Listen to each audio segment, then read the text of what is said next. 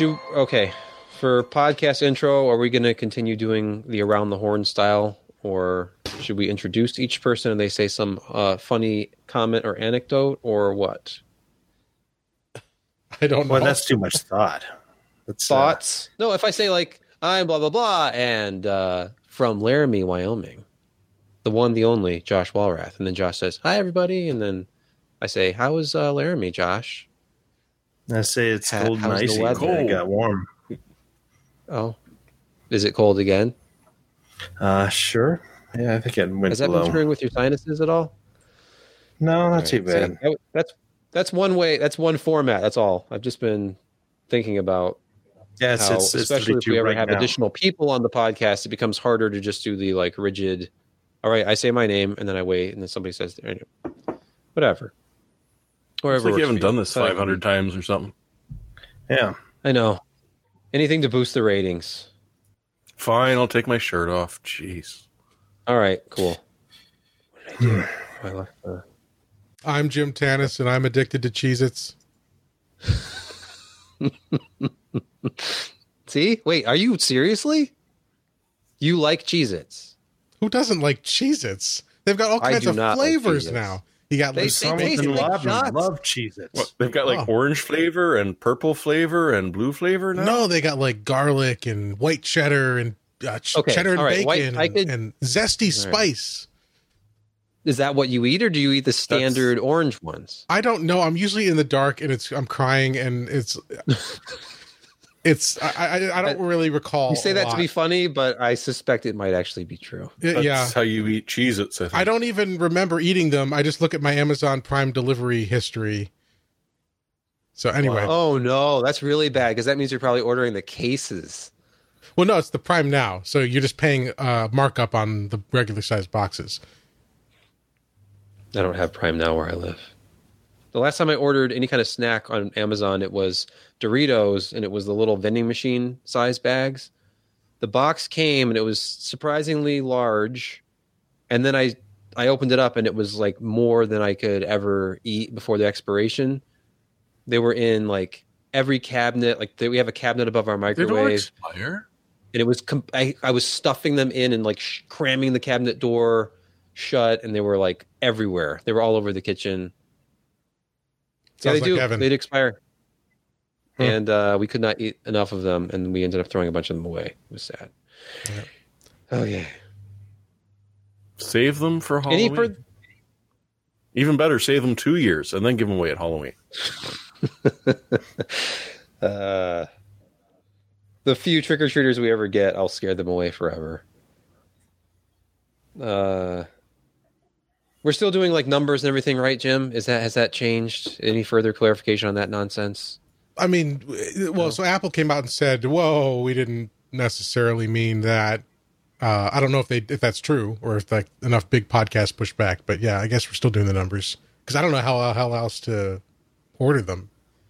We're for those who don't know, we're talking about there was an incident a week or so ago where Apple came out and said, "Hey, if you put the name of your show or the episode number in the podcast title, we're going to take your podcast off of iTunes." And literally everyone said, "What the hell? That's how we name all of our shows." And Apple backtracked quickly. So, yeah, that's dumb. Good. Yeah.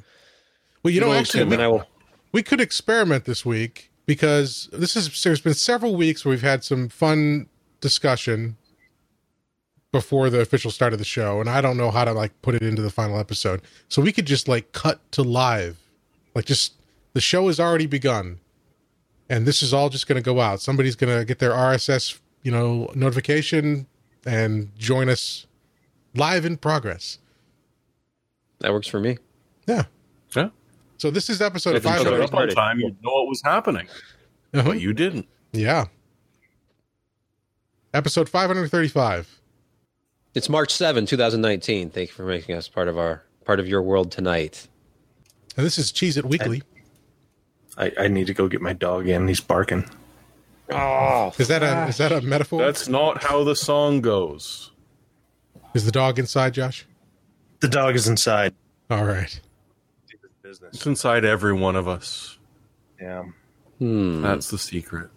I was in the San Francisco airport connecting yesterday, and there's next to the bathrooms in one of the main concourse areas where you go to the different gate sections. Dog potty area. Yeah, it says dog or pet relief area, and it was just there was a door, and I didn't know what, and I'm like, is it just tile floor with drains and hoses and shit? I mean, what is in there? No, it's like this big grass stuff. Okay. Last I saw. Do you have to clean it up? Everybody's got like emotional support animals. Yeah. I thought airlines were cracking down on that. Wasn't Delta one of the first to say that you can't have it just as a support animal? You can't have an emotional support turkey? Yeah. What about my emotional support skunk? Well, I thought a possum would be, but people actually do have possums with pets. So, I don't know. Well, let's get it moving. Yep. Please. Once again, Josh is being pushy. Jim, make Josh stop being pushy. Whip. Well, what happens in your personal life, Josh? Nothing good. So on. No, I mean, what happens in the bedroom stays in the bedroom. Oh, okay. 50 Shades of Josh. Coming summer 2019. If you're just joining us, this is the official podcast of PC Perspective, the website that gives you reviews, news, and if you watch our live stream, pithy commentary and emotional support animals. Actually, Jim, is it possible that animal relief was not what you thought it was, and that people were misusing the room? It was San Francisco, so I don't want to make any assumptions. You're like animal relief. You go in, it's like emotional support bowl. Clean water, various kinds of animal. Couldn't find it for hours. And there's Jim relieving himself in the fake grass, and nobody said anything because it's San Francisco, apparently. So we had 3 reviews go up this week. One of which was this card right here, or this is the box, actually. The card is right here. This is EVGA's RTX 2060 XC Ultra card, which may or may not be in focus XC right is now. new, right? Fighting this camera. They haven't been doing XC as a family before. I don't think so. I don't recognize it, and I'm mad that it's not XTC. It truly upsets me on a personal level. I'm sorry, Jeremy. Did you check out my review of this card, Jeremy? Josh? Have you seen the results? Maybe. No, that's a no, isn't it? Well, okay. The thing about this card, while you catch up, is it is factory overclocked. Stand for? Because like SSC was super clocked. Yeah, it's just extra clocked. Extra clocked for her pleasure. I have not asked Jacob what the XC stands for. It's an excellent question. Maybe it stands for excellent. XC for excellence. At least the way I understand it in the product stack, the XC Ultra card is one of the higher clocked, like factory OC cards. So the stock boost clock for the RTX 2060 is 1680 megahertz, I think, and this one is 1830. But that's if you leave it alone. And this has a plus 114% or a 114% power limit. So you can push this farther. And a wet look. And that was what I set out to do. So if you're looking at the specs, there's not a whole lot going on here outside of like the stock 2060, except for that boost clock. Still has the same 160 watt TDP as well, which I thought was kind of interesting, but it definitely can exceed that when overclocked, as I discovered. But right off the bat, I ran stock. Well, just real quick. Since you're going through pictures, what about the build quality? What about the design? Is it the same? Is it the same PCB as like the reference or the Founders Edition? Does it look a little bit more over designed? I mean, what are the kind of the components? I know they've got the dual fan and they've got the heat sink that comes off the back. If you want to show that, Jim. I mean, it's a lot of, kind of scroll back up to the. I mean, just yeah, it's an interesting design card, and I mean, it's what, a quarter longer than a regular one. I mean, tell me about it. That's a very attractive question, Josh, or series of questions, and I'm glad you brought them up because I was going to skim over that part. But yes, remember the GTX 970 cards where a lot of them had that cooler that extended quite a bit past the PCB, which was actually a pretty short PCB for that product. Yeah. This is kind of the same thing. The the RTX 2070 and 2060, pretty much they're the same core. They're TU-106. They have the same board design. I have not taken the cooler off of this to examine the voltage regulation and stuff like that, but this is a shorter card. A bit from the back. Yeah, it's pretty stock. I mean, they've increased the power limit and boosted the clock, but I would not be surprised if this was pretty standard as far as the board components, but we shall see. I think the only thing that they really emphasized with this was this cooler, which is their dual slot cooler design, uses fluid dynamic bearing fans. This is also available in a single fan short form factor that uses a 2.75 slot, which is actually a full 3-slot design. It has a 3-slot bracket. So it makes it a little bit interesting to find smaller cases that actually have the 3 slots if you're in mini ITX, but standard connectivity to display port, HDMI, dual link DVI, nothing crazy there. Still a 1 8-pin PCI Express power connector on this. So the 160 watt TDP means it has to take at least 10 watts of power from the slot, in addition to the 150. Unlike, the GTX 1660 Ti, which we looked at a week or so ago, which gets all of its power from the PCI Express power connector, because even though that is a much lower power card at around 120 watts, it still has an 8-pin power connector, which is kind of odd, though it does give those cards the potential for a lot of overclocking headroom. Sebastian, EVGA was they released that adapter that moved the power connectors to the back of the card for cable management, or to the to the butt end of the card. And with this one having it sort of, it's not in the middle, but it's sort of like 2/3 over for the PCIe connector.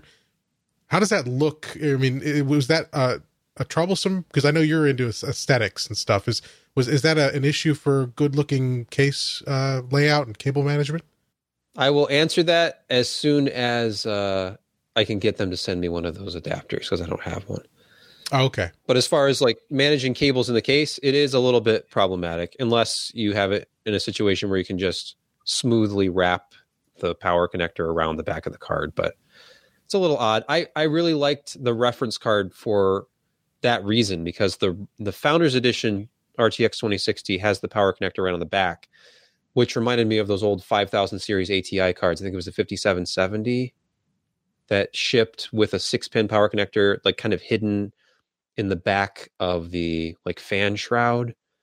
And so you could kind of hide the power connector completely. There was nothing on the top. So it's an interesting choice. I mean, it's because really they're taking a short card and they're putting a long heat sink on it. The same exact card with the smaller cooler that they sell, then suddenly the power connector is on the back of the card instead of being. So it's kind of like having a long coat with a short dress. Yeah. I mean, you never know where one ends and the other begins. Is this a song reference? Am I missing something? It is pop culture. Yeah, sorry. But yeah, I don't think the EVGA, power thing will fit on that puppy. But anyway, let's talk about performance. Were you, even though it was a kind of reference design, I mean, they probably haven't done. I remember, reviewing some EVGA cards back in the past, and they don't do a whole lot with the components. It's just kind of plain Jane, but they still are able to clock it up relatively fast. And is that what happens here? That's me asking you. Well, yeah, if you look at the results on the first page of results, which is just stock, like out of the box, overclocked settings, or factory overclocked, it basically leapfrogs 1 or even 2 cards ahead of the Founders Edition. Like it'll beat the 1070 Ti pretty regularly, depending on the game. Where the first games we're looking at here, Ashes of Singularity is like the worst case for these NVIDIA cards because it very much favors the AMD cards in most of the tests. You move to Far Cry 5, another game that's more Radeon optimized, and it's still beating the Founders Edition, of course, and we have higher clocks here. And in some cases, it's moving up 2 places, even 3 places. And so you're getting very nice gains without doing anything, just because the boost clock is higher. You're dealing with an 1830 megahertz boost clock and a very effective cooler design and GPU Boost 4.0 is extremely temperature dependent. So you want to keep the GPU as cool as possible if you want to sustain higher boost clocks. That is a lot of back and forth in between this and the GTX 1080, which, of course, when that was released, it was a $699, $599 card. I can't remember exactly. That's $699. I think it was technically $499, but a lot of them were more. Like that was what they had listed it at, but I want to say the Founders Edition was $100 more. Yeah, it was a lot more. But anyway, true. Yeah. But that's serious. That's that makes you feel a little bit better about the RTX 2060, because when it first came out, I was like, yeah, well, it's kind of worth the price that you pay, but this isn't a whole lot more money than the Founders Edition, and it's battling with that the 1070 Ti, the 1080 pretty consistently. But Josh, there's more. But what? Oh, if you move on to the next page, without any voltage modification, just increasing the power limit to the max 114%, the temperature limit up to the 87C max, you can either run the OC scanner, which I did, and after the second time I ran it with a more aggressive fan profile, I got the plus 90 megahertz core clock that I'd already settled on through trial and error. This thing would go to like 105 and even 120, depending on the resolution and the application, but it was not completely stable across the board unless I'd lowered it back to 90. But that's plus 90 over the factory overclock, which is a pretty heavy overclock for an RTX 2060. And it showed, like, I was getting about 2.1 gigahertz sustained boost clock. And I also overclocked the memory, which is something that OC Scanner will not do by default. And we talked about memory overclocking with GDDR6 with the GTX 1660 Ti review, where I just added a gigahertz of effective speed and it was totally stable. With this one, I decided to do the same thing. Even though the RTX 2060 cards by default are faster than the GTX 1660 Ti, we're dealing with that kind of intentional segmentation where you have 12 gigabit per second, and then you go to 14 with the GTX or the RTX 2060 and 2070 cards. Well, this one, I bumped it up another 1 gigahertz, and it was also completely stable. So apparently GDDR6 is quite overclockable, and that definitely helped. So if you look at the results, you're seeing, yeah, it depends on the game, but there was one game, Far Cry 5 at 1440, where it just edged out a 2070, a totally stock 2070, which is I have EVGA's Black Edition, which is bone stock, no factory overclock. And it's basically tied. It depended on whether you rounded 1 or 2 digits, whether it was tied or not. And at that point, it was beating a 1080 consistently, and it was a close second behind an RTX 2070 across the board. So for a $20 premium over a stock RTX 2060 and a very easy overclock, and maybe not every card will go plus 90, maybe they'll go plus 75. Even so, it will still give you a huge lift in performance without even a lot of extra noise. I don't crank the fans up to 100% when I overclock these cards. I just give them a slightly more aggressive fan profile. I used EVGA's Precision X1 program for this to do the fans, and it never got that loud. Under standard load, it was under 37 decibels max, and even when I overclocked, it was only somewhere around 38, 40. So a quiet card, excellent out-of-the-box performance because of the factory overclock, but even better if you push it just a little bit farther, and that's, again, with no voltage modifications. I don't know if I could get maybe a little bit more headroom if I undervolted this card. Maybe I could stabilize that 120 megahertz overclock if I overvolted the card. I didn't get that far, but just with a very basic overclock, I was seeing kind of the same gains I saw over the Founders Edition, again, over the stock results. So you can get really close to a 2070 with this card for $379. And, the cheapest 2070 you're going to find is going to be $499, but a lot of those, if you check Newegg, they pretty much start at like $550. I think EVGA is one of the few places that you're going to be able to find the card for its MSRP. Their less expensive cards are often kind of going in and out of stock, I've noticed. And that includes this one, which unfortunately yesterday, when I published the review, had already gone out of stock. It was to auto notify status on EVGA.com, and Amazon was selling it for like a $20 premium.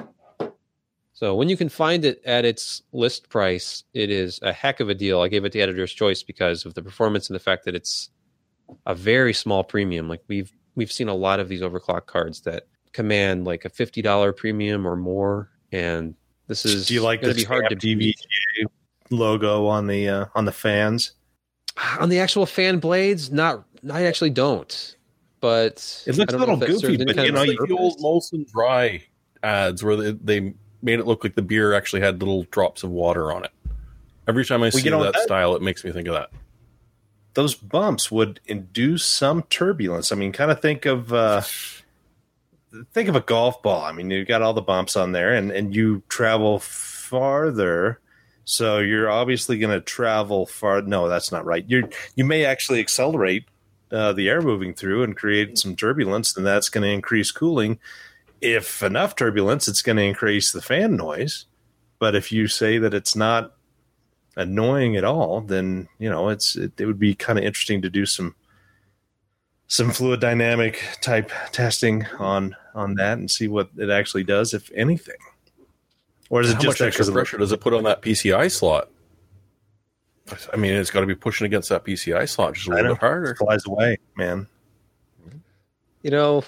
Those are all excellent questions. I will say it doesn't really spin very fast. This is one of those cards where at idle, there's not spinning at all. And then under load, they spin like as slowly as possible. This cooler is overkill for this card, honestly. But based on if you check the review, you can see the load temps and power draw. And actually, just speaking of power draw, the Founders Edition of the RTX 2060 consumes quite a bit more power, and I'm not sure why. And that was consistent. And because I went back and retested both cards, and under load, the full draw was 237 with the Founders Edition and only 203 with this card. And I'm guessing that the Founders Edition is maybe a little bit more aggressive with voltage.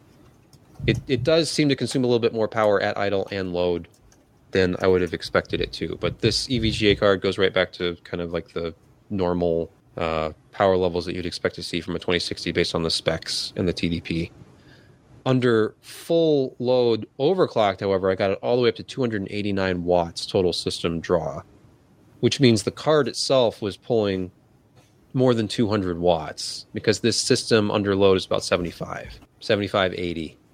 So you have to factor in, whenever you measure from the wall, which is not like the ideal way to measure because you're also factoring in the inefficiency of the power supply. This is a gold rated power supply from Corsair. So that means only about 90% or so optimally of the total draw from the wall is actually what the system is using. So anyway, some sort of math later, it's pulling over 200 watts under full load, I think. Certainly well over the 160 TDP. So using quite a bit of that PCI Express slot power. Moving on, unless somebody objects. No, please. We have a Cooler Master MK730 mechanical gaming keyboard review. This was posted by Chris Koch, one of our contributors who does a lot of peripheral reviews for the site. And what's interesting about this is that it is a TKL or 10 keyless version of the flagship Master Keys MK750. And of course, since he had this in for review, since the review was finished, they've announced an MK850, which is that, I think, $200 keyboard that has the pressure sensitive keys. This does not have any such technology. It's using Cherry MX Red, blue, and brown key switches. And of course, it's a compact keyboard. It's 10 keyless. And you can check out Chris's full review. I will give you a quick synopsis. He is a fan. He liked it quite a bit. No real complaints about keycaps. Like the the spacing of the keys or anything like that, like he did with the last review. He had some reservations about some of the choices they made with the very compact and narrower spacing of their low profile keyboard. But this is just kind of your standard mid high end gaming keyboard with cherry keys. And he said it was a smaller version of a keyboard I very much enjoyed when it released in 2017, and the TKL lives up to my expectations. And he gave it the Gold Award. So the only concern he has at all is pricing, where he would have liked to see this closer to around $100. I think the list price on this is $119. We'll see if it shows up on sale anywhere. It's actually not far behind the full-size version as far as pricing. So if you like a keyboard with a numpad, that's around $125, $129. We saw it on sale. So not much more expensive for the full-size version of this, but there are quite a few people who like the TKL keyboards too. So you're not really getting a big discount. I like that he pointed out, because I've learned reading Chris's reviews. He and I think alike. This has got the blue switches, this particular model, and I agree that that's my preferred switch because it's good. It can be good for gaming. It's not the fastest response, but it's a good compromise for gaming and productivity. Because I just can't type on those ultra sensitive gaming keyboards. Like my error rate gets too high. So I'd love me some satisfying clicky blue switches for my keyboard. Is that because the blues don't actuate as fast, right? Because you get through that initial point where you have the tactile feel. There's like a bump, and then as you depress further, does it actuate, or does it actuate at the bump? That's my understanding, is because you feel you have to press more to get an actuation. And when I'm on more sensitive switches, even just because I'm used to resting my hands on the keys, and I'll find myself pressing F1 and then like 1,000 help menus in Chrome open up at the top, or I'll have my finger resting on the D key, and suddenly I look up and my document has 1,000 Ds in it. You have to push much further down to get an actuation or to get a response, I should say, on the blue switches from the keyboards that I've used. What's everyone else's keyboard preference, Josh? I've got some Microsoft multimedia keyboard 4000 or something. Just so you're saying membrane. Yep. Okay. Yep. It's ergonomic, which is makes me happy when I type. Because a lot of those ergo heavy duty switches keyboards are pretty janky, and not to mention expensive. I'd like to eventually have one, but for now I just use this one. You sound like you're just begging for me to send you some keyboards to review, Josh. No. I will put that on the list. No. Yes. Josh explores the world of mechanical keyboards. Actually, there are some mechanical ergonomic keyboards out there, Josh. You would be a great candidate to review one of those too. Yeah, Papa's cherry. Jeremy, what? Jeez. Now, do you have Papa's Jeremy? I peg you as a guy who would use an IBM Model M keyboard. No, right? God, stop pegging. No, I prefer the washable ones. It's just like literally a K310 from Logitech that when I spill the beer on it, I can go and put it in the sink, and as long as you don't completely submerge it, you can wash it out, and it's okay. And if it finally dies, it was like $35-$40. A Model M, I mean, bloody hell, those things are a couple $100. I wouldn't want to use it. Because, I don't necessarily pay attention when I'm doing things at the computer. And I've got a cat, and the cat hates everything. That's repeating myself. But so, yeah, no, I don't really value valuable keyboards because they die. They die horrible deaths. I guess I don't have to feel as bad about being really nervous to even review the Topre Real Force keyboard I reviewed a couple years ago, which had a list price of $249. Like, I had a 1-year-old in the house when I was reviewing that, and I was just terrified something was going to happen, because half the time when I was reviewing things back in those days, I was like carrying him around, or to get him to quiet down, he'd be in my lap while I was typing up a review. I'm like, this is $250. What if something happens? What if I spill a cup? But I reviewed it, and it went right back in the box. Moving on real quick, we have Maury's review of another water block. This is the Swiftech Apogee SKF Heirloom Series CPU water block. And I'm looking, and there are so many customizable options here. Swiftech Heirlooms, make it personal, is their slogan.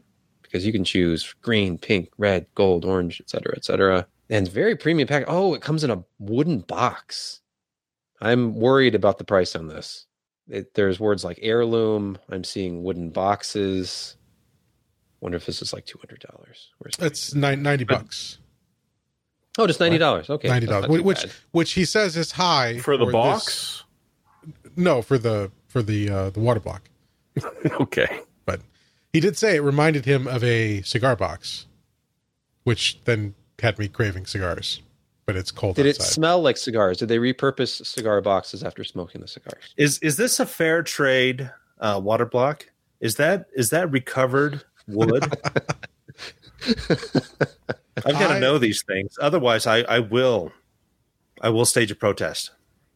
Or maybe build a guitar out of it. He didn't. He just said it was wood. Is that teak? Is that rosewood?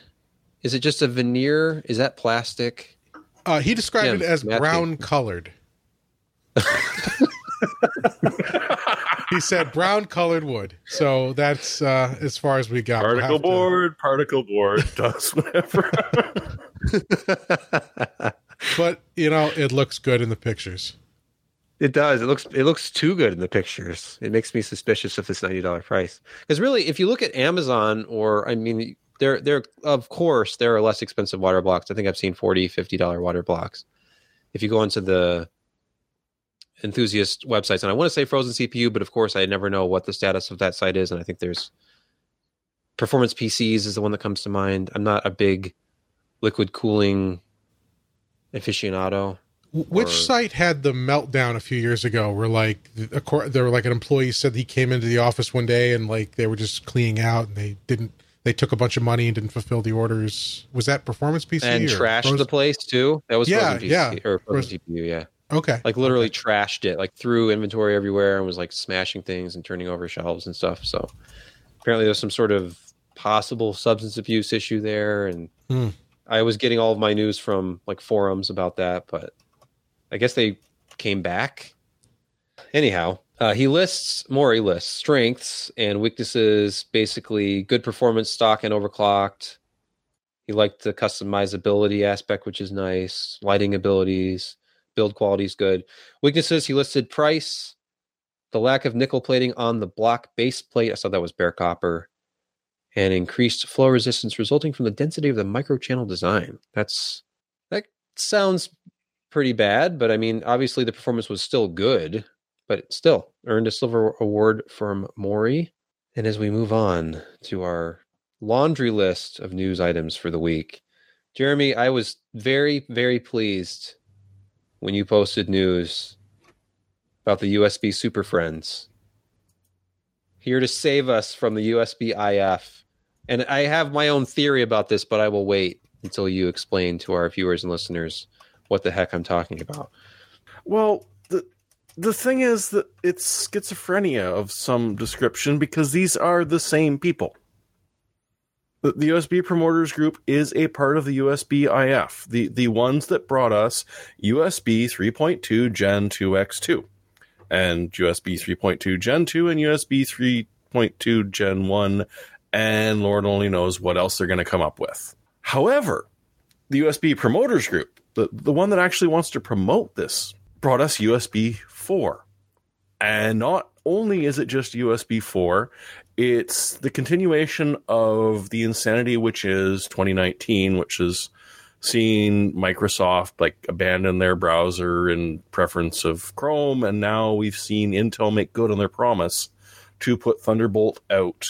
Not necessarily open source, but to release it to any manufacturer that is willing to license it and build it. So USB 4 is going to be built on Thunderbolt 3, which pretty much just explains it all to everyone right there. You now have a full understanding. You're going to have Type-C cables with 40 gigabits of operation, with 2 lanes, 20 with 1. And there will be a certification, and there won't be umpteen billion things you've got to keep track of. It's just going to work, and it's going to make sense to people. It's going to be backwards compatible, so you can grab an adapter. It'll go back to the original Thunderbolt, back to USB 2. It will happily take over a display port, which is something that's been implemented by some people, but not many, using Thunderbolt to do multiple displays over a display port. It's just really, really nice to see, considering what we saw last week, which was just sheer and complete insanity.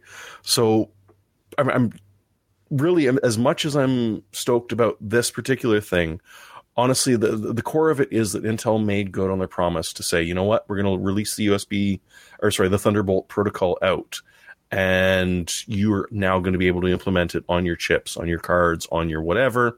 You don't have to come to us to get it.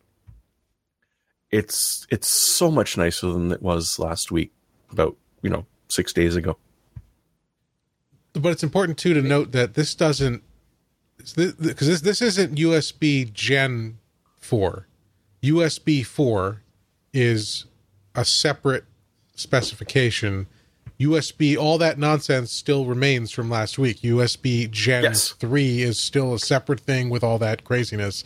So it is nicer that this particular thing is clearer, but this isn't rectifying or simplifying that's the existing state of uncertainty. Which brings in the schizophrenic sort of aspect of it, because these are the same bloody people promoting these same what does that U stand for? Is it universal? Ubiquitous. Yes, or hey, that works too. The point is that all of a sudden we've got the same group, the same core group, promoting USB 4, which absolutely totally makes sense, and the other one's promoting USB 3.287659321-8072 Gen 2 Type C X2. They can't both continue in the same area. Like, we can't have these both on the market simultaneously. It'll be insane. We can and we will. Yeah, well, I don't want it. Well, it seems like Intel kind of painted themselves in corner with Thunderbolt, and this is true. Really their first good decision with it. I mean, Apple has embraced Thunderbolt, but everyone outside of that, I mean, it's just it's a niche type connectivity. I mean, Dell's got a dock that's Thunderbolt based, and you only can use that with a handful of their latest laptops that support it. And finally, maybe throwing it out here like that, it's going to get some traction and be useful, because it's a really good technology. And remember back when we were young and naive, and this protocol was first announced, and they were talking about asynchronous signals so that they could double or triple or quadruple the bandwidth, because the signal wasn't interfering with each other, because they were going to be on different phases. And I'm struggling. It wasn't Thunderbolt. It was Lightning cable. What was the original one? Light Peak. Well, Light Peak was the code word, right? That was the optical. Yeah. Yeah. But that was what this was supposed to be back 7-8 years ago when it first came out. And, Apple, well, I don't want to speak ill of them because they might take away our titles. But, they kind of did sort of jump on it, and they did it effectively. I won't say that they didn't do it effectively, but they did kind of ruin it for the PC side, where we were talking about optical connectors and different phases of light and just stupid amounts of transfer. I have to wonder if USB 4.0 was literally being held up waiting for Intel to release Thunderbolt 3.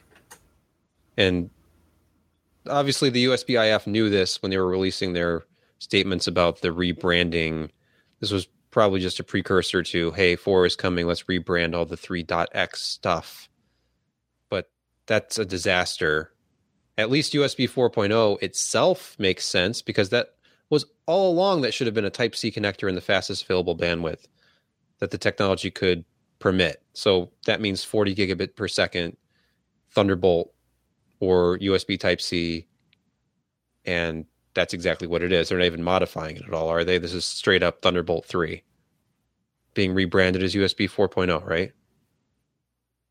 Well, I don't think it's I don't think it's rebranded. It's just that USB 4.0 or not. It's not, again, USB 4.0 is the wrong word. It's USB 4 because that's the specification. USB 4. It's not a 0.0 or a Gen or anything, and it's incorporating Thunderbolt 3 within it, but they're still separate.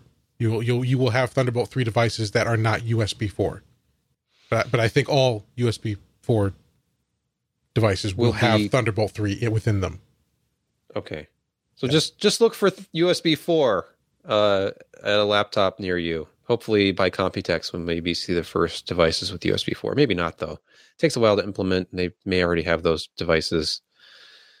Certainly by next CES it'll be USB 4 everything. CES 2020. I can't wait. Oh God, did I post more things this week? What year was that?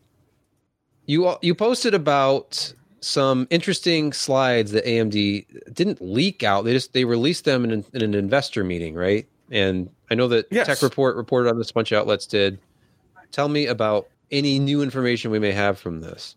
Well, Zach and I think similarly, because my first thought was Threadripper the third, but I honestly think Threadripper works just as well. So we know for a fact that we're going to see, we've already seen the Ryzen mobiles, but Ryzen Pro Mobile is going to hit before, just after we change the clocks, more or less. So hopefully a couple of companies will pick this up so that I can maybe get one at work, because, that graphics are going to be a lot better than the current ones that I'm getting off of Intel. Not to say anything, but so we know that they'll be out in the very, very near future. What more people are more excited about is about the middle of the year, we're going to see the third generation of Ryzen 3000, which you can find a link to Tim's coverage. We already have just about every single of the initial launch processors leaked with core counts and frequency. But now we're going to get it. And the lovely thing about it is, for everyone, AMD has stuck to their timing. They'd announced a while ago that they were going to do this in the summer before third quarter, and they're planning on it. So you're going to be able to pick up your Ryzen 3000, about the time that it gets really, really hot outside and you don't want to go outside and out of the side of the air conditioning. Also, for people like myself, you're going to see the third generation of Threadripper hit. They haven't put a date on it yet, but they've put the 2019 limitation on it. So before the end of the year, chances are you're going to see Threadripper with even higher core counts, even higher frequency, and maybe, just maybe, leading into the second part of it, a new design for Infinity Fabric. One of the other things they talked about was coming very soon, Zen 2-based EPYC processors for every chiplet fan out there. And this is exciting to people that work in the business because it's cheap. They're literally talking about doubling overall performance per socket, or quadrupling floating point performance in certain applications, and it's a drop-in upgrade. As AMD has been very, very good at for the last several generations. You don't have to buy a new chipset. You don't have to buy a new motherboard. You don't have to redesign anything. You flash your BIOS to update it. You drop your chip in, and away you go. For graphics fans, there wasn't such great detail out of this. I did link to the entire PowerPoint presentation in the post so you can look at it. So sometime between now and 2020, the 7-nanometer Navi will be out. Assume sooner rather than later, but they didn't slap much in the way of information on it other than the leaks we've already seen. And, I wish we could give you better information, but we do know it's coming. It's coming very soon. Now, from this graphics architecture roadmap slide, can we infer anything? Like, look at the line above Vega 7-nanometer. See how it's it's highlighted, it's brighter there. Can we infer that from the first white line before Vega 7-nanometer, that could be the start of 2019. And then Vega 7 nanometer, and then the line. Is that like up to today's date? Can we come up with some sort of a scale and decide the exact release date of Navi based on this graphic, or no? Is that a stretch? No. April 1st.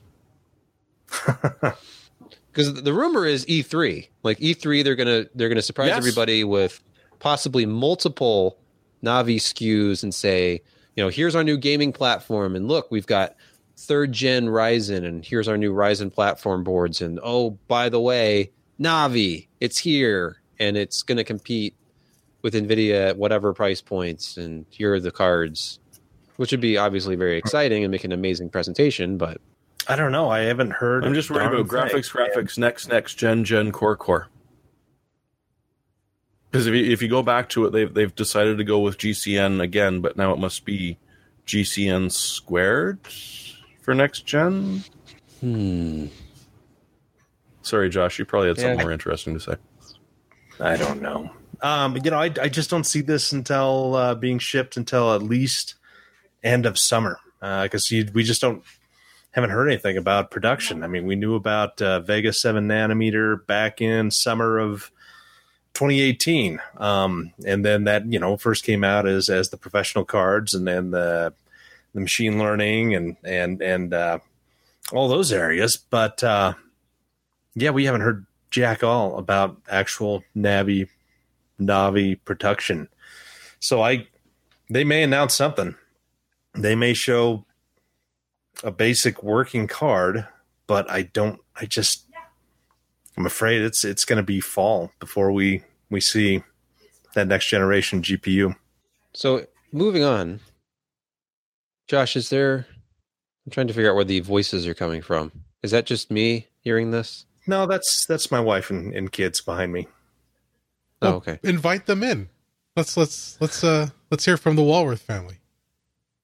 Shall we not? Oh, okay. Josh is like, please, no. This is my. You're interrupting on. Yeah, this is Josh's alone time. So weird. And the voices in his head. Wait. We don't want that kind of alone time, Jeremy. Josh, keep the lights on. Please keep your hands above the desk.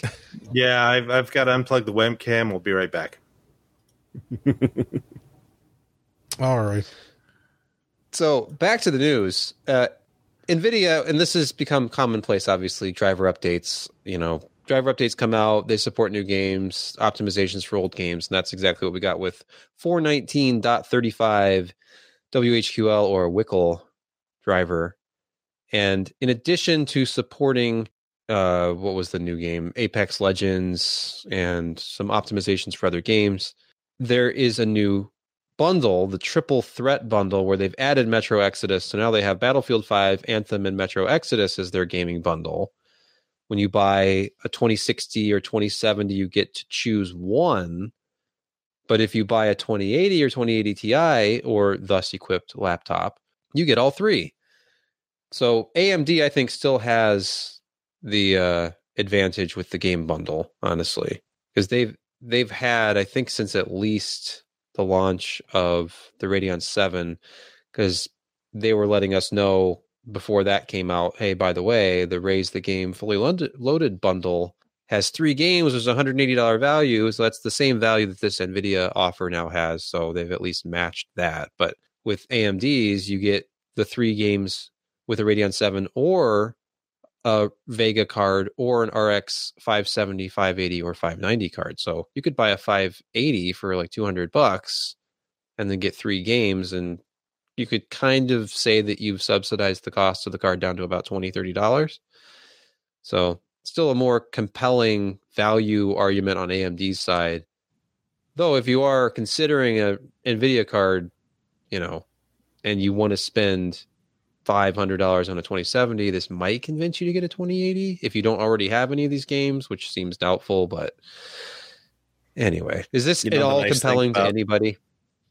The nice thing about Battlefield 5, I ordered this tax software, and it was $10 off, and it came with a free copy of Battlefield 5. I saw that. So you spent negative dollars on that. Pretty much, yeah. You think EA is trying to get rid of copies and get people playing? I think you got your money's worth at negative pennies. My son's happy. Is that Not copy good. of Battlefield 5 tax deductible on next year's tax return? Because it was part of the H&R Block purchase. Could you say that the value of Battlefield 5 can offset your 2019 income tax? No. It's on the same In fact, it receipts. might negatively impact it. I don't know. How many Okay, yeah, loot boxes would you have to buy for it to even out? I don't have an answer for that. Are But anyway, it's a nice microtransactions bundle. tax deductible? I just want to jump in here and Don't say evade that the at no question, point should any information about any topic be taken seriously on this show. We are not offering financial advice, tax advice, legal advice, life advice. Just don't. We can Just offer turn- life advice. Why can't we No. offer life advice? No, not even that advice. No, just turn it off. Not even Jim's advice right there. Don't Go take go that. back to the YouTube Yeah, homepage. don't find a listen to Jim. suggested Don't listen video. to Jim. All right. Hey, did anybody check out Hard OCP's look at undervolting the Radeon 7? I think this was published at a week and a half ago. I know Jeremy just put up news on our site back on the 6th, which I guess that was yesterday. But this was an interesting read. I read this when it was first posted and kind of doesn't work quite the way you might think, or at least I would think, knowing nothing going into this about undervolting and the results you actually get, Jeremy. Well, see, the thing is that one of the major throttles when you're overclocking something is the chip hits a temperature limit. And when the chip hits a temperature limit, it slows itself down to, prevent itself from making pretty pictures inside of your case, both the fire type and the smoke stains left afterwards. So in some cases, and this is by far not the only chip that this is actually a thing for, by undervolting what the manufacturer set it at, you're actually providing a little less power, which means a little less heat, which means that it can actually sustain slightly higher clocks, or in some cases, significantly higher clocks before it hits that thermal envelope. And I'm trying to say this in a very nice way because one of the reasons that people have been bitching and screaming about Radeon 7 undervolting is that it might have been put out at a slightly higher voltage than it should have for certain reasons. But again, it's not the only chip that's been like this. So by feeding it a slightly little bit less power, all of a sudden you're starting to see that you might not hit the peak that you were expecting, but it stays there. So as you can see there on the default, the clock is actually hitting a higher frames per second for a very brief period of time. But other than that, it actually has to back down a bit so that it has to keep within its thermal envelope. By undervolting it, and so there's some other games that provide a little bit more than this, but even this one you can see 4 frames a second and significantly better response rates. And at the same time, you can also see that the temperature, it gets a little bit higher, but because the combination of the amount of volts going into it, which it normally would immediately start to drop, but you've already dropped it, allows it to maintain. Now, Radeon Chill is a different thing. Both of these are perfectly accessible straight through your latest Radeon graphics driver, your Adrenaline. And Chill is better. It's overall trying to reduce the amount of power that the card is drawing. Not by putting a hard cap on the amount, but just overall reducing the amount of power that draws. So Wolfenstein's a perfect example here. By reducing it and trying to keep the card chill and keeping the fans down and the noise down, you see a hard drop in performance. Although, to be honest, an average rate of 85 frames a second, you're not going to notice unless you're on a fancy monitor. But you can see the default in the undervolting is fighting it out tooth and nail, and by giving the card less power, you're seeing at least as good performance at default, if not better. It's something to play around with. Like, overclocking becomes, and Josh has talked about this in the way that he hates doing memory reviews. When you start overclocking, there are so many variables that you have to play with. And one of them that not a lot of people think of is, well, what if I feed it a little bit less power? What starts to happen? And in this case, it really looks like the Radeon 7. It's worth playing around with. And, if you've got a nice stable overclock that you like, try just dropping the voltage down a little bit and see what happens. More than likely, you're going to be pleased with the results. So when are you going to start doing that, Sebastian? On every card? I know. That you've ever reviewed. And then there's that new Radeon 7 water block that came out, I think, last week. That looks really nice. That just opens up another world of possibilities with this, because you can put this thing fully underwater. No, don't underwater that. Voltage. Don't underwater. Make sure that you keep the water up. You know what I mean. The full block. Come on, Jeremy. Yeah. The thing that I found the most interesting was that just by undervolting to whatever you can, like, I think he ended up at, was it 1.1 volts? It wasn't like, or maybe 1 volt. Played around with like 9.9, something like that. You get such higher minimum speeds on the core. Like the standard, whatever it's using for its algorithm for how it's measuring core versus the thermal threshold or voltage limitations of the card, it drops down. In some games, it was dropping down to like 80, 85 megahertz, and then coming back up again and dropping down and coming back up. And with the undervolt, it was way, way up. I think the lowest I saw was like 700, sometimes like 1600, 1400. So you're never really losing your primary boost clock speed. It's at the expense of higher thermals, because the power draw and the thermals were higher when undervolted, which was kind of odd. Not across the board, but in most cases, because it was just seeing this additional headroom and using it and drawing additional power. Well, to make it work. It's trying to cut the power a bit, but the power's already been cut. Yeah. So it gets to get a little bit warmer. It makes you wonder, like, how much more optimization could have been done to this card. Maybe ship it at a lower voltage so it could actually hit a higher clock speed instead of shipping it out as is with a peak clock of 1800, but an actual boost clock, I think that was somewhere around 16, maybe it was 1650, 1750, somewhere in there.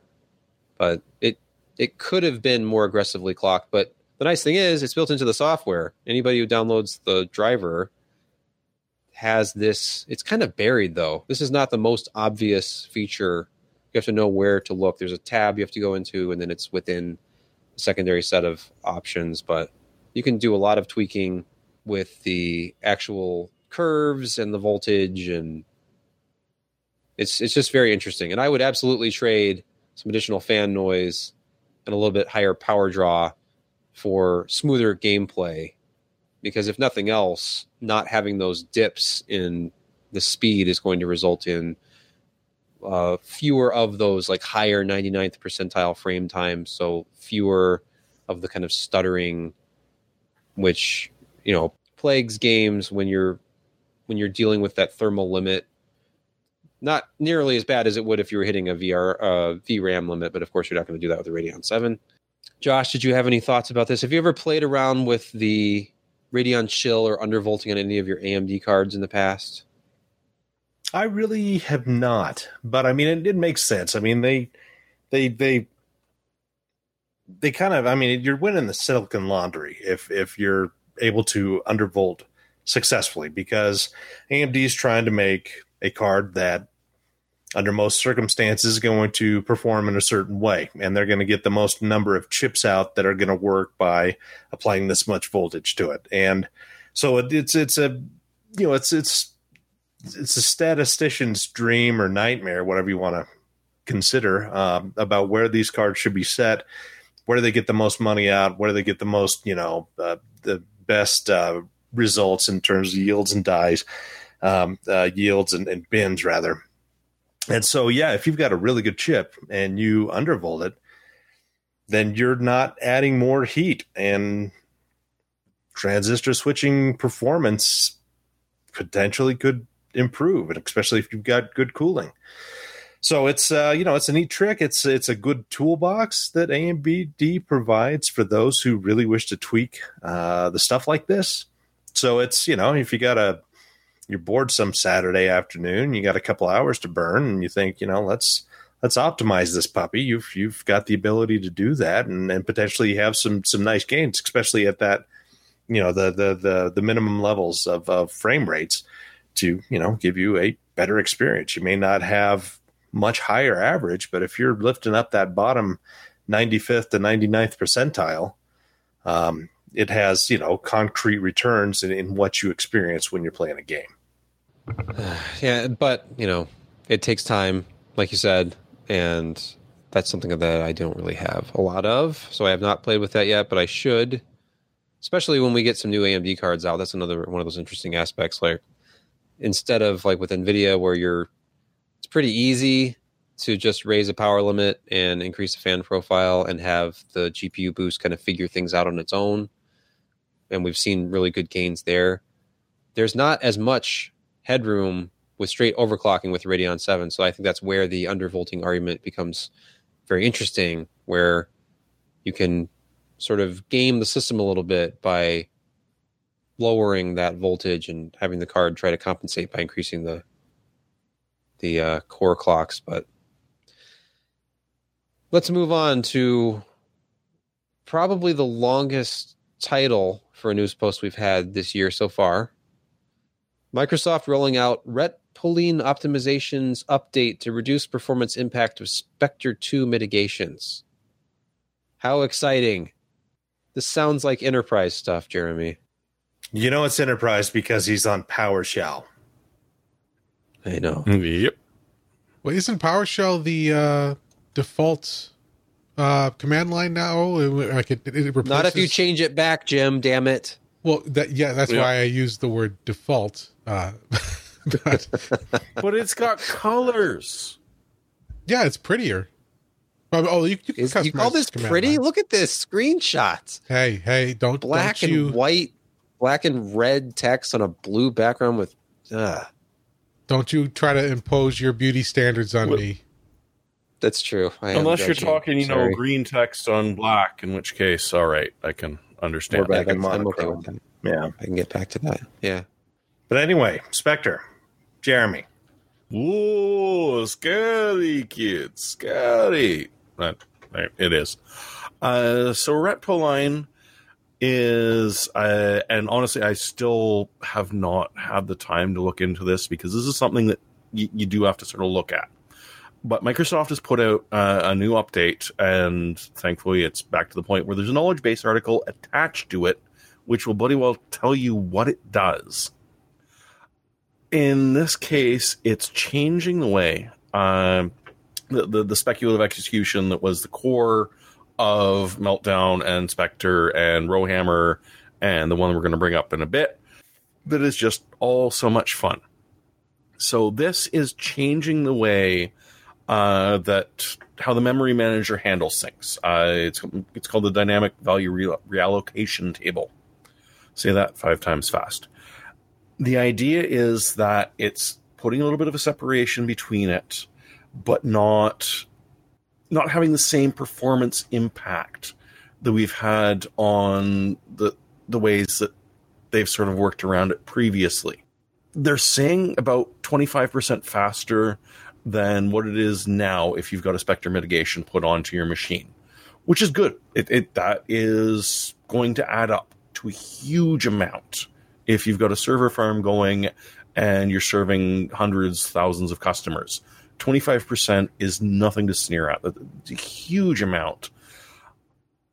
It's new. It hasn't really been tested. I mean, Tim put this up, Tuesday? Yeah, the 4th.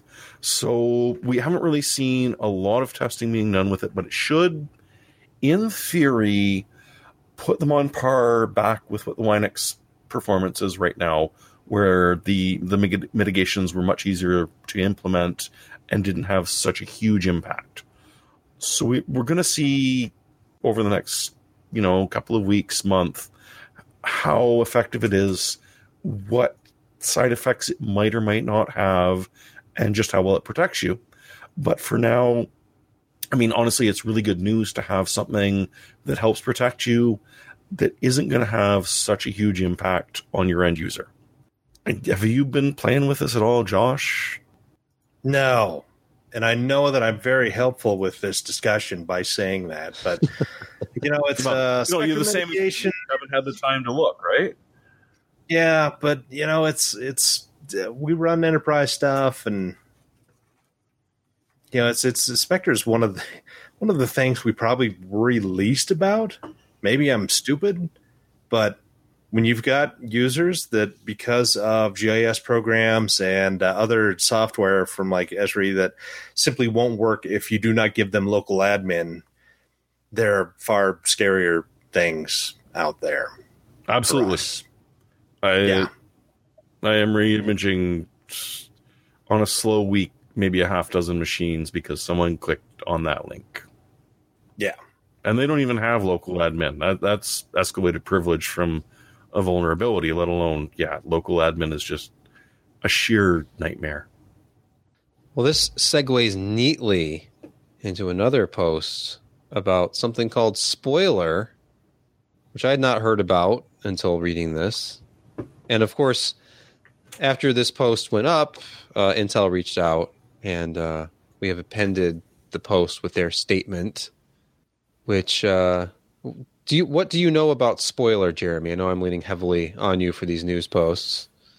Well, this was the perfect bookend to Tim's post, where it's like, oh, hey, look, we've actually got a good mitigation. It's so much, but you just don't look over there because there's a whole new one that we didn't even know about. And it's based off Rowhammer, which really, really friggin' sucks because the direct memory reading can turn into some impressively horrible things, especially if, like, say, there's been some new attacks lately that depend on the PowerShell that everyone's making fun of the picture of. And essentially, it's not even installing anything on your machine. It's just running a frickin' PowerShell script in your memory, and the only time it actually writes to the drive is when it's shutting down, and when you boot up, the first thing it does is load itself into memory and erase itself from your drive. This is just frickin' magic, and it makes everyone so happy.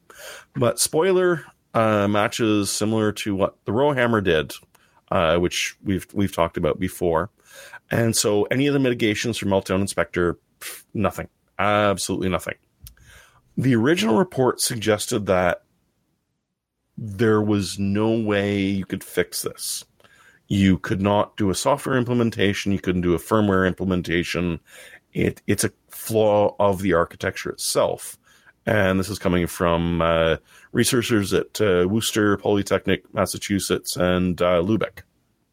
Intel reached out and said that they expect that, just like with the Rowhammer style attacks, there are ways that they can produce some software updates that will, and by software we're talking more BIOS updates and, basic, like you're not looking at errata and weird flashing, and just basic updates that should help protect you.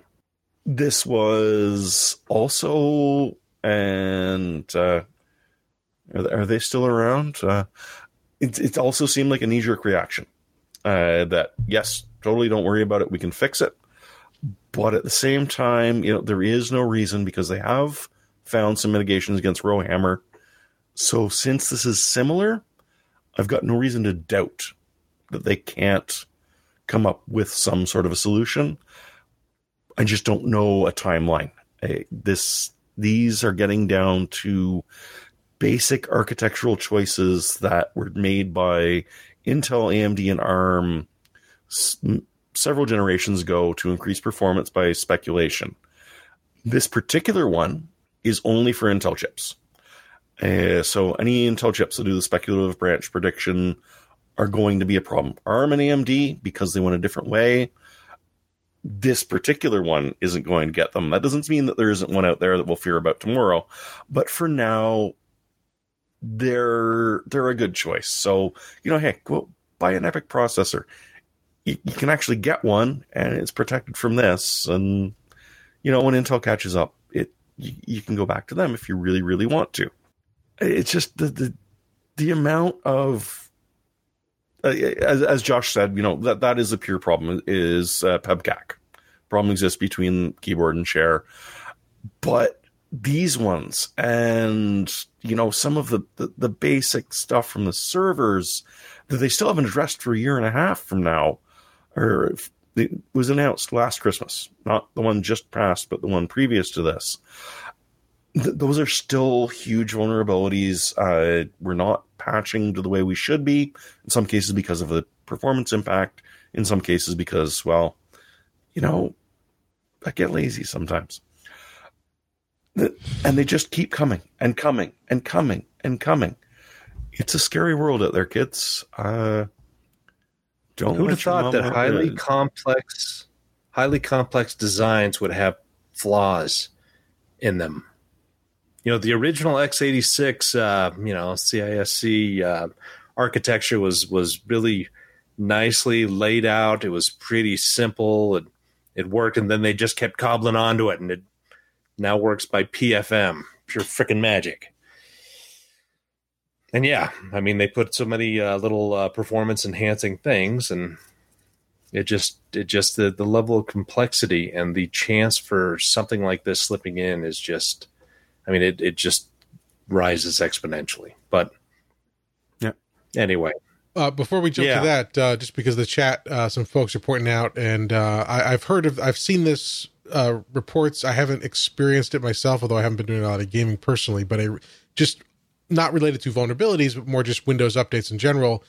People are reporting that a cumulative update for Windows 10 1809, it's KB 4482887, has caused some issues with a lot of games. They say it's graphics performance, frame rate drops, mouse stuttering, input lag. So I do recall seeing a Reddit thread on that, and the chat reminded me. So be on the lookout for that. If you haven't installed that update, maybe that's one to use one of the newly introduced delay features and see if you can avoid installing that until they've figured out what's up with that. So thanks to the chat for pointing that out. Interesting. Windows 10 there's news out there. Poorly.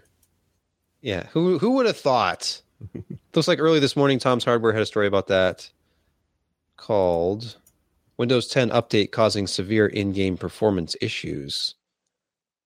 And there's more information there. And how to uninstall the update, which is, we should all be used to that by now. If you use Windows 10 for any period of time, you probably know how to uninstall unwanted updates. I was doing that back in Windows 8.1 because of all the Windows 10 ads that were being installed on my system. But that's another story. And by the way, another item that was not on our list, speaking of Windows 8 and Windows 10, cue the sad music, because Skylake has been retired. It's no more. It's been a long road. You'll never take 007 away. No, and you'll take Windows 8.1 away from me, from words that I can't properly express about my cold dead hands and things like that. But that's the annoying thing about 7th gen, because Intel had Windows 8.1 drivers for 7th gen, like Cabby or KB, however it's pronounced, Lake processors for the integrated graphics and full OS support. And then it was announced that, 7th gen only supports Windows 10. And I wonder who may have gotten involved there. And then those drivers never left the beta stage and were pulled from the website. So officially, Skylake was the last platform to support anything other than Windows 10.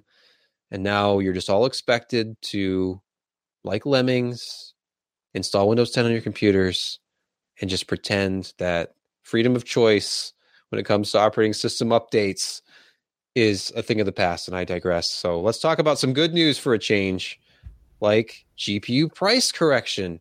Now, Josh, do you think there's anything to this idea that the graphics card vendors are under some sort of inventory pressure as we look at this beautifully stocked case full of graphics cards? Yeah, which, a year and a half ago would have been absolutely bare. Gosh, I wonder. I mean, it's just the big problem with any kind of graphics is that the lead time to adjust to changes in market pressures is so stinking long. We're talking 24 weeks now. Well, probably 20 to 24 weeks for a modern GPU to go through the entire production round. I mean, it's a huge amount of time. And you've got to plan for that. And you've got to work with TSMC and Global Foundries and Samsung. And you've got to, plot out all this stuff. And you got to figure out how many wafers you got to order. And then you got to wait. You have to wait 3, 4, 5 months, depending on the products and then the amount of wafers that are available to you. It's just ludicrous. And so, I think that they thought that the crypto market would last longer than it actually has. And, they ordered a whole lot more chips than really the market can sustain. And then add on top of that, the relative kind of not unpopularity, but the less than positive results for the RTX series, AMD not having anything new except the Radeon 7, which is 7 nanometer, and those are still extremely rare. It just all comes together to they've got a ton of inventory. And yes, this price reduction is really, really, really needed because there's still a lot of old cards out there. I mean, GTX 970 is a good product, and a lot of people have it, and they probably still run it. I know a friend of mine just finally upgraded to an RTX. The price has kind of dropped a little bit, but he had a GTX 970, and I think everybody knows somebody that had it. I mean, it was a good card, and even though the whole memory thing with the last 512 megs of memory was siphoned through a straw, it was still popular, and then people still use GTX 700 series. I've got a GTX 780 in the wife's machine that a friend comes over and plays games on every once in a while. There are so many good cards for a lot of modern games that it doesn't always make sense to upgrade. And now maybe we're finally getting into a point where prices are coming down enough. We've got enough next generation games that are either just being released or will be out soon that people are finally starting to get the bug. And we'll see that, we'll see these volumes of unsold products, shrink. But, if we get some other kind of strange little boom, it's going to take them a while to, kind of ramp up production again to meet it. But for right now, I think they're just kind of holding on to their horses. I'm looking for all of these amazing deals. At least I'm not seeing them on Newegg, because on the NVIDIA side, it won't be for a while. Say 10 series is pretty much disappearing. I mean, there's still a lot of 1060s, but 1070, these prices are ridiculous. Like starting at $400 or so. The $329 1070 I'd been seeing off and on is apparently currently sold out again. So they're back up to being way, way too much, especially considering the GTX 1660 Ti is giving you greater than 1070 performance for $279, and they're still asking. I'm looking at the AMD side, the RX 590s are at least a little bit cheaper at $249. Those had been, I think, selling for more like $259, $269. The XFX one that I have that we reviewed is still at $280. That's more expensive, but I mean, these are not like crazy good prices at all. There's some rebate deals and things out there, but I would like to see that translate into some of these, the Vegas 56 selling for $279 occasionally, or I had seen word of 1060 selling for around $160, but that's clearly not on Newegg. And then half the cards I look at on Amazon are at Slate premium over the list price. So I think this is more long term, and people sort of sitting there, by people I mean the board manufacturers that are turning around and giving to MSI, EVGA, Palette, whoever. We've got this huge amount of stock. We can try and convince the tax guy it's a loss and maybe get some off that. We can try and talk to NVIDIA and get some promotional pricing to try and get rid of it. But what I'm saying is, next generation, you're going to have to make sure that these sell. Because right now I'm stuck with a warehouse full of stuff no one wants. So I think it'll be slow if it happens. But you know what people do want? You know what people do want? They want fast storage. And this is not a new story. I think Samsung announcing mass production of the EUFS 3.0 as I think that might have been a week or two ago that first broke. But looking at the chart here is fascinating because just performance relative to previous generations of it, and also with the control being this My Digital SSD SPX M.2 NVMe drive, and looking at what eMMC 5.1 can offer, which is admittedly not very much. It's pretty interesting to see legitimate performance from this, which can be an embedded storage format that we can find in phones and other small devices. Let's see here. Sequential reads 2,100 megabytes per second, writes of 410 megabytes per second, which obviously are not astonishing, but very impressive IOPS, 63,000 random read IOPS, 68,000 random writes. And if you look at what eMMC can do, you're talking sustained, 250 megabytes per second on reads, only 125 on writes, and IOPS of like 11 to 13,000. So anemic numbers, of course. Still, this is nowhere near what a fast M.2 like NVMe drive can do, but for embedded storage solutions like onboard storage in a smartphone or a tablet, is going to be a welcome change to see near desktop-like performance. Obviously, well above SATA performance, not necessarily from IOPS. We saw higher IOPS, I think, at the end of the SATA generation, but 2.1 gigabytes per second reads are nothing to sneeze at. Have you seen any? Yeah, have you seen any news of anything actually implementing this yet, or this is just them kind of announcing the technology? I guess. I think it was just the announcement. Mm-hmm. Yeah, it'll be some 8 months before we see it, but you got to figure that the next generation coming out next spring of next year, featuring new ARM processors and enhanced 7-nanometer stuff, that they may have this on there, and boy, that's going to be smoking fast memory for a cell phone.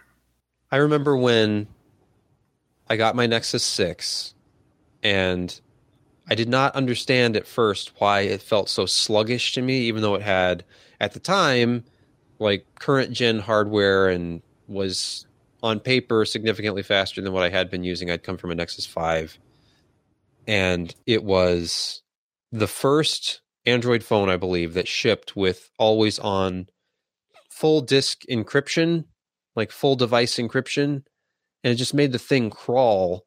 It had also very slow storage. I remember running storage benchmarks on it, and it was anemic.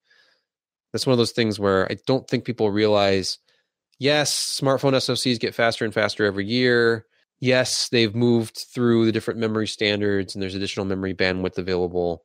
They're always managing, the thermals and the available power and trying to optimize for battery life and so on as far as performance goes. But storage performance on smartphones is pretty bad, is really bad. And I don't know if it's any better on the Apple side. There are really not the same benchmarks available on the Apple side, I don't think.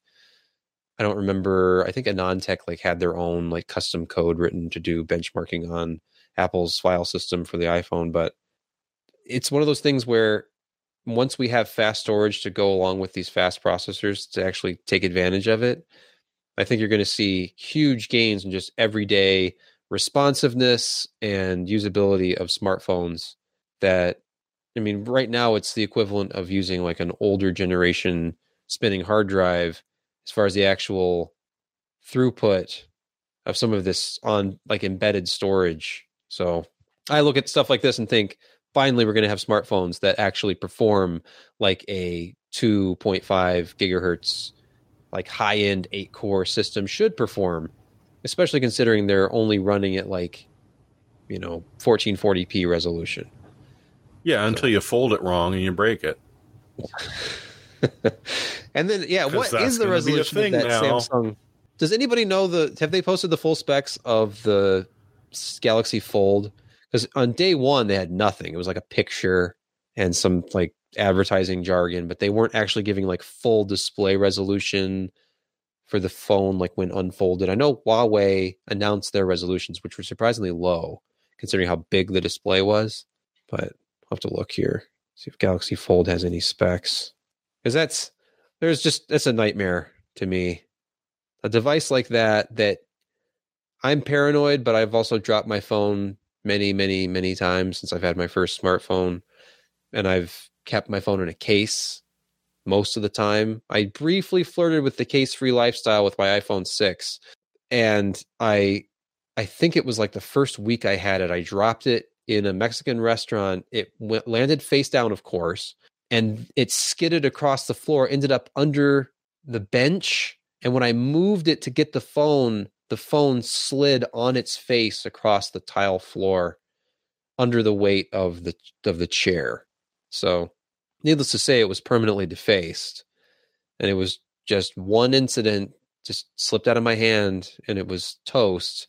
If I had a $2,000 phone that I could not even fit a case on, and who knows what would a screen protector situation on one of these folding phones look like either. Well, I mean, we also need to not pretend here. This phone is not going to ship in volume. Nobody's going to buy it. Yes, it's going to be out there. Some people will buy it. They will have all the YouTube influencers showing off their videos or something. But this is a chicken and the egg thing. This is the technology has been teased for years. Let's get a product on the market. This is not a problem, I think, that is practical or going to be something that we have to deal with.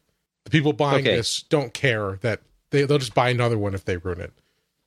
Oh, right. Or if they're even buying it. I'm sure that if they're at a high enough level, Samsung will just send them the unit to advertise as this sort of aspirational device. Oh yeah, I mean, in terms of how most people will see this phone, it'll be through select seeded marketing or review influencer units, however you want to call it. But does that include you, Jim? Is that what you're trying to say? No, Samsung only the most. They don't return my calls. Only the most powerful. All right. Well, I'm looking at the specs of the Galaxy S10 Plus, their new kind of like mainstream flagship phone. Very impressive specifications, and the screen like the actual pixel density is massive on this thing. The actual screen resolution is 1440 by 3040, so 19:9 ratio, still with that 1440 width, and that's a 522 ppi density approximately. And if you look at the Fold, for that entire folded out 7.3 inch display, only a 414 ppi. And it's 1536 by 2152. So considerably lower. It was the same story with a Huawei phone. They're not putting out these 600 ppi, incredibly dense AMOLED displays with these folding phones. You're actually getting kind of like 2014 screen resolutions blown up on a huge 7 or 8 inch screen. So obviously, if you want to follow Apple's argument, I think it's 328. It's what they call retina, like the pixels per inch, before you can no longer see it from a normal viewing distance. But they were also selling people on retina back when their phone had a 4-inch screen. Actually, no, the iPhone 4 still had a 3.5-inch screen, didn't it? Yeah. So you pretty much couldn't see anything, let alone pixels on that phone. But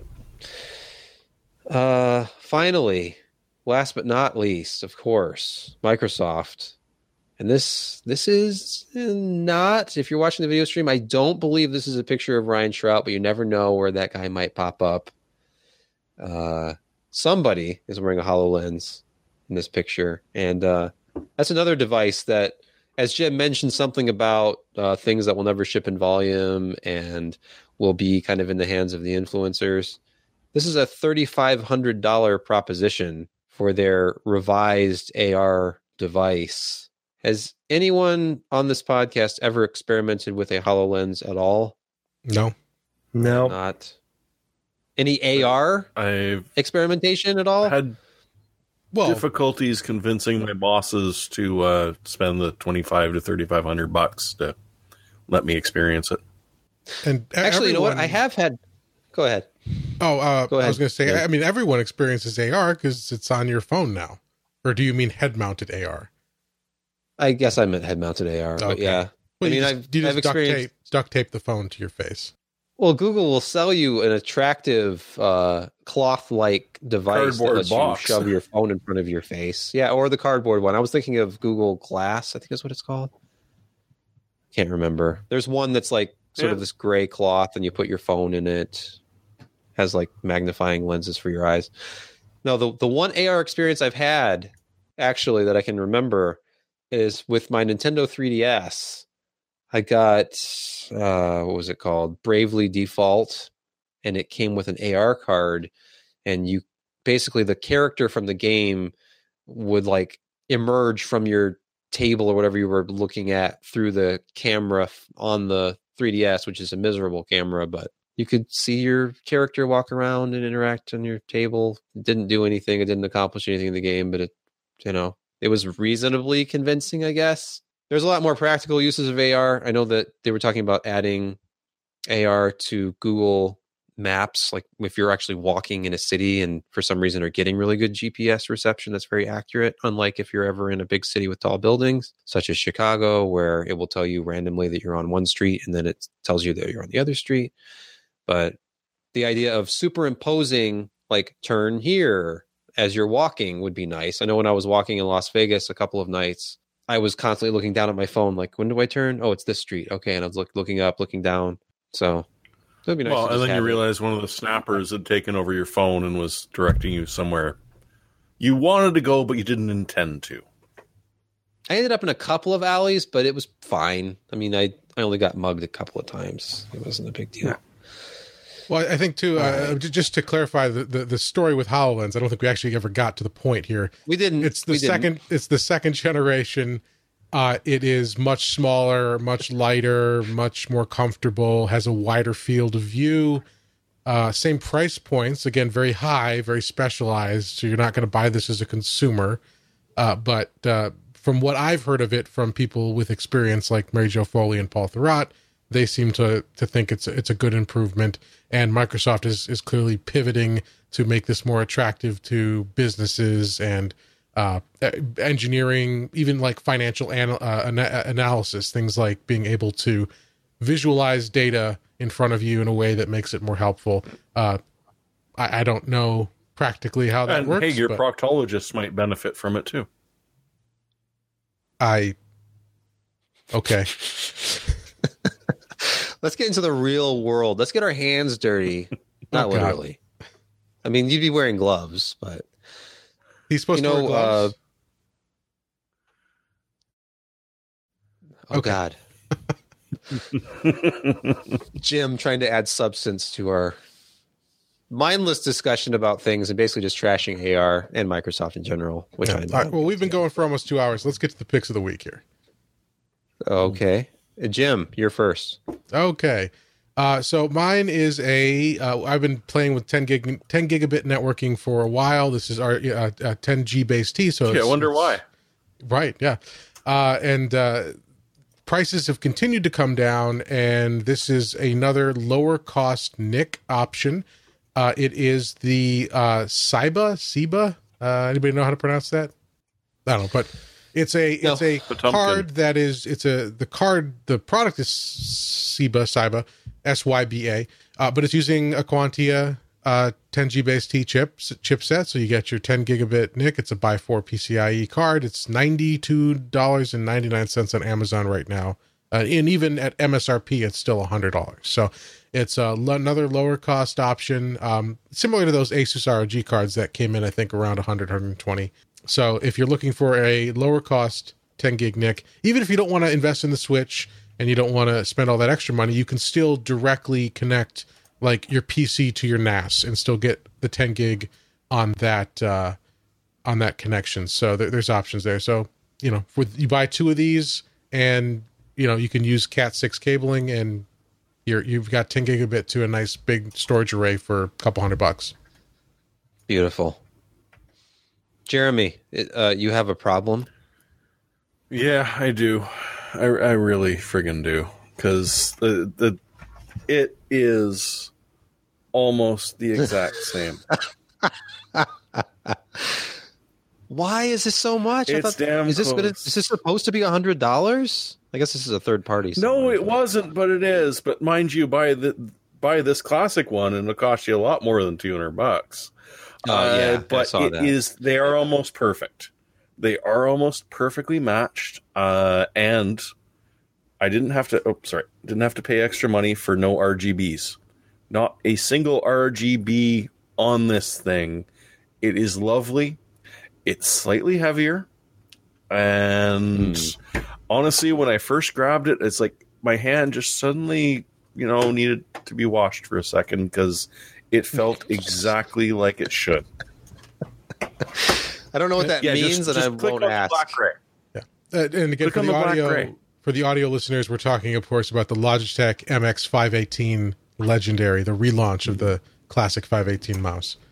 Yeah, the 800. But if you click on the black gray there, on the black gray, it will take you. Oh, the different color. I see there's two colors. color options. Black. No. Gray. Ooh. That takes you. $49.98. But that's the original one. Order that's the 1800 DPI. Okay. Apparently, someone's realized they're going to have to dump off the old stock. I might have to buy that just to test it out. Yeah, just to have a spare. Yeah, what do you think of the change to that appearance? Like, I never really understood what they were doing with the appearance of the top of the mouse, where it kind of looks like it has holes in it, or those are not textured, right? They're just kind of like. No, it was more like sort of a metallic look where you've got dents in metal and a little bit of wear on it. There is no textural difference. It's the same, but it was just sort of metal that's been stressed a bit. And they didn't do that on this one. I may have to. I don't remember. What is the MSRP on the Legendary supposed to be? Didn't it launch at like $79 or something? I thought it was $89, but yeah. Oh, well, this is Canadian money too, by the way. All right, so we're talking. Yeah, this isn't real. But I am very, very tempted to pull the feet off of this, see if the screws are the same. There are how many screws? 1, 2, 3, 4, and see if I can swap the top off and put the old top on the new top, on the new base, and see how it goes. Well, Logitech told us that they went to the old tools and used the exact same tool set. I am going to test it. Yeah, I can already tell you the screws don't match. That's not surprising, but the parts should be the same in terms of like just fitting in the same slot. I am probably going to do this. All right. Okay, Josh, you now your own obsession, didn't you? You need to take this kind of with a grain of salt and watch it. Don't click on it and buy it, right? This is the Vega 56 really crappy air boost cooler from MSI. It's not, it's a little loud, a little hotter, but last week it was for $269. And if you keep watch on it, it could drop again. So if you really wanted a Vega 56 and have that sweet HBM memory, and keep your eye on this, because it will drop again, hopefully within the next couple of weeks. But, again, waiting for those video card upgrades. And $329, I wouldn't do it, but $269, hell yeah. At least one person was very upset with this card, though. 2 out of 5. I see that. A very negative review. Shocking. I wonder if it's even a verified purchase.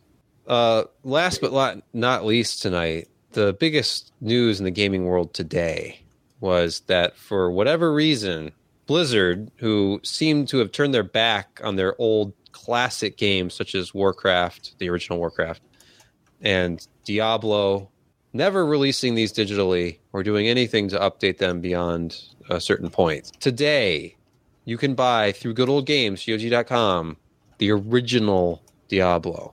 They have done their GOG thing. And listen. Yeah. So that had the best music, though. It did. It requires battle.net. Interesting. Or the multiplayer, I see. Okay.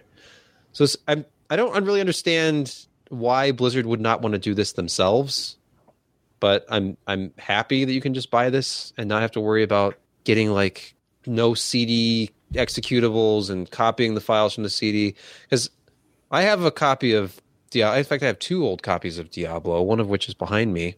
And look at that! My wife 3D effects. Absolutely loves this game. Anytime I ever get it set up and installed on a computer, and she sees it, she's playing this game for like the next 2 or 3 hours straight. And it's a pain in the neck because you have to have a computer with a CD drive, or you have to have ripped the files off the CD, and that's if you want to do it legitimately. Because of course you could probably go find a copy online somewhere. Okay, Josh and I are confused now. But what? Yeah, but did Josh and I both have. Oh, Hellfire! It was the only expansion, and by Sierra. It wasn't by Blizzard, but it was good. Got lots more stuff. Yeah, a lot harder. Isn't Hellfire considerably higher difficulty? Yeah, I guess so. But yeah, so far no Hellfire, just the original significantly Diablo. quicker. That's too bad. Yeah, Sierra's not really around too much anymore. So no, they're not. Actually, that might have been one of the things that broke my original MX518 was the amount of clicks I put on that thing. Yeah. Does it still have the inventory bug where you can infinitely spawn things if you can, drop them and pick them up at the same time? So when you that buy was patched, this, that was patched past like the first or second revision of the game, wasn't it? Sorry, I played it, back before. When you buy this, you get 2 options. You get the original, or at least up to like the most recent patched truly original version, except it runs 4x3 on Windows 10, and it's just the original. That's barely the minimum just to get it running. And then you have the optimized version, which does accurate pixel scaling, has options for anti-aliasing and MSAA, although it looks like that's not recommended because it takes away the unique, it's supposed to be a little pixelated, it's supposed to have that look. So you don't want to smear it and blur it. So you've got 2 ways to play it. It's not truly a remaster. It's just basically a fix to get it so that you can run it, because Diablo 1 in particular was hard to run on older systems. And to your question, Sebastian, about why Blizzard didn't do this themselves, Ars Technica, I think it was, got an early look at this. They said that Blizzard and GOG briefed them about a week ago, and based on what they asked these companies, when you have Battle.net today, it has to use the new Battle.net infrastructure, and this game does not, and they didn't want to do the work to make that work. God, no. So they can't host it, or at least they don't want to modify their rules to host it through their current Battle.net. So they looked at GOG, which has this great history of doing this kind of work to get older games working. And again, we don't know exactly the reasons, but it seemed like a good fit. So they had them do the work for them. And GOG always, I mean, they've done great work on a number of titles to make them run well. Yeah. I mean, I could say they did that for Duke Nukem 1, 2, and 3D, but of course those are no longer on GOG.com. I remember this is good news for GOG, though. Old GameSpy died because that was how they did it. Wasn't GameSpy just patches, or no? That was a distribution platform too. No, multiplayer. GameSpy was where you can join multiplayer games in a single interface. But apparently, if you do want to do multiplayer using old school straight IP to IP, no firewall, no protections, this will do it. This will work. If you run this version that you get from GOG, it's not necessarily recommended, but you can do it if you want to. Well, wasn't the original Diablo required NetBIOS or NetBEUI or IPX, SPX? I don't know. Yes, you could do it IPS, SPS, but it was much harder than NetBEUI. Yeah. But yes, I remember setting that up. Yeah, it didn't support TCP IP. Oh, God, no.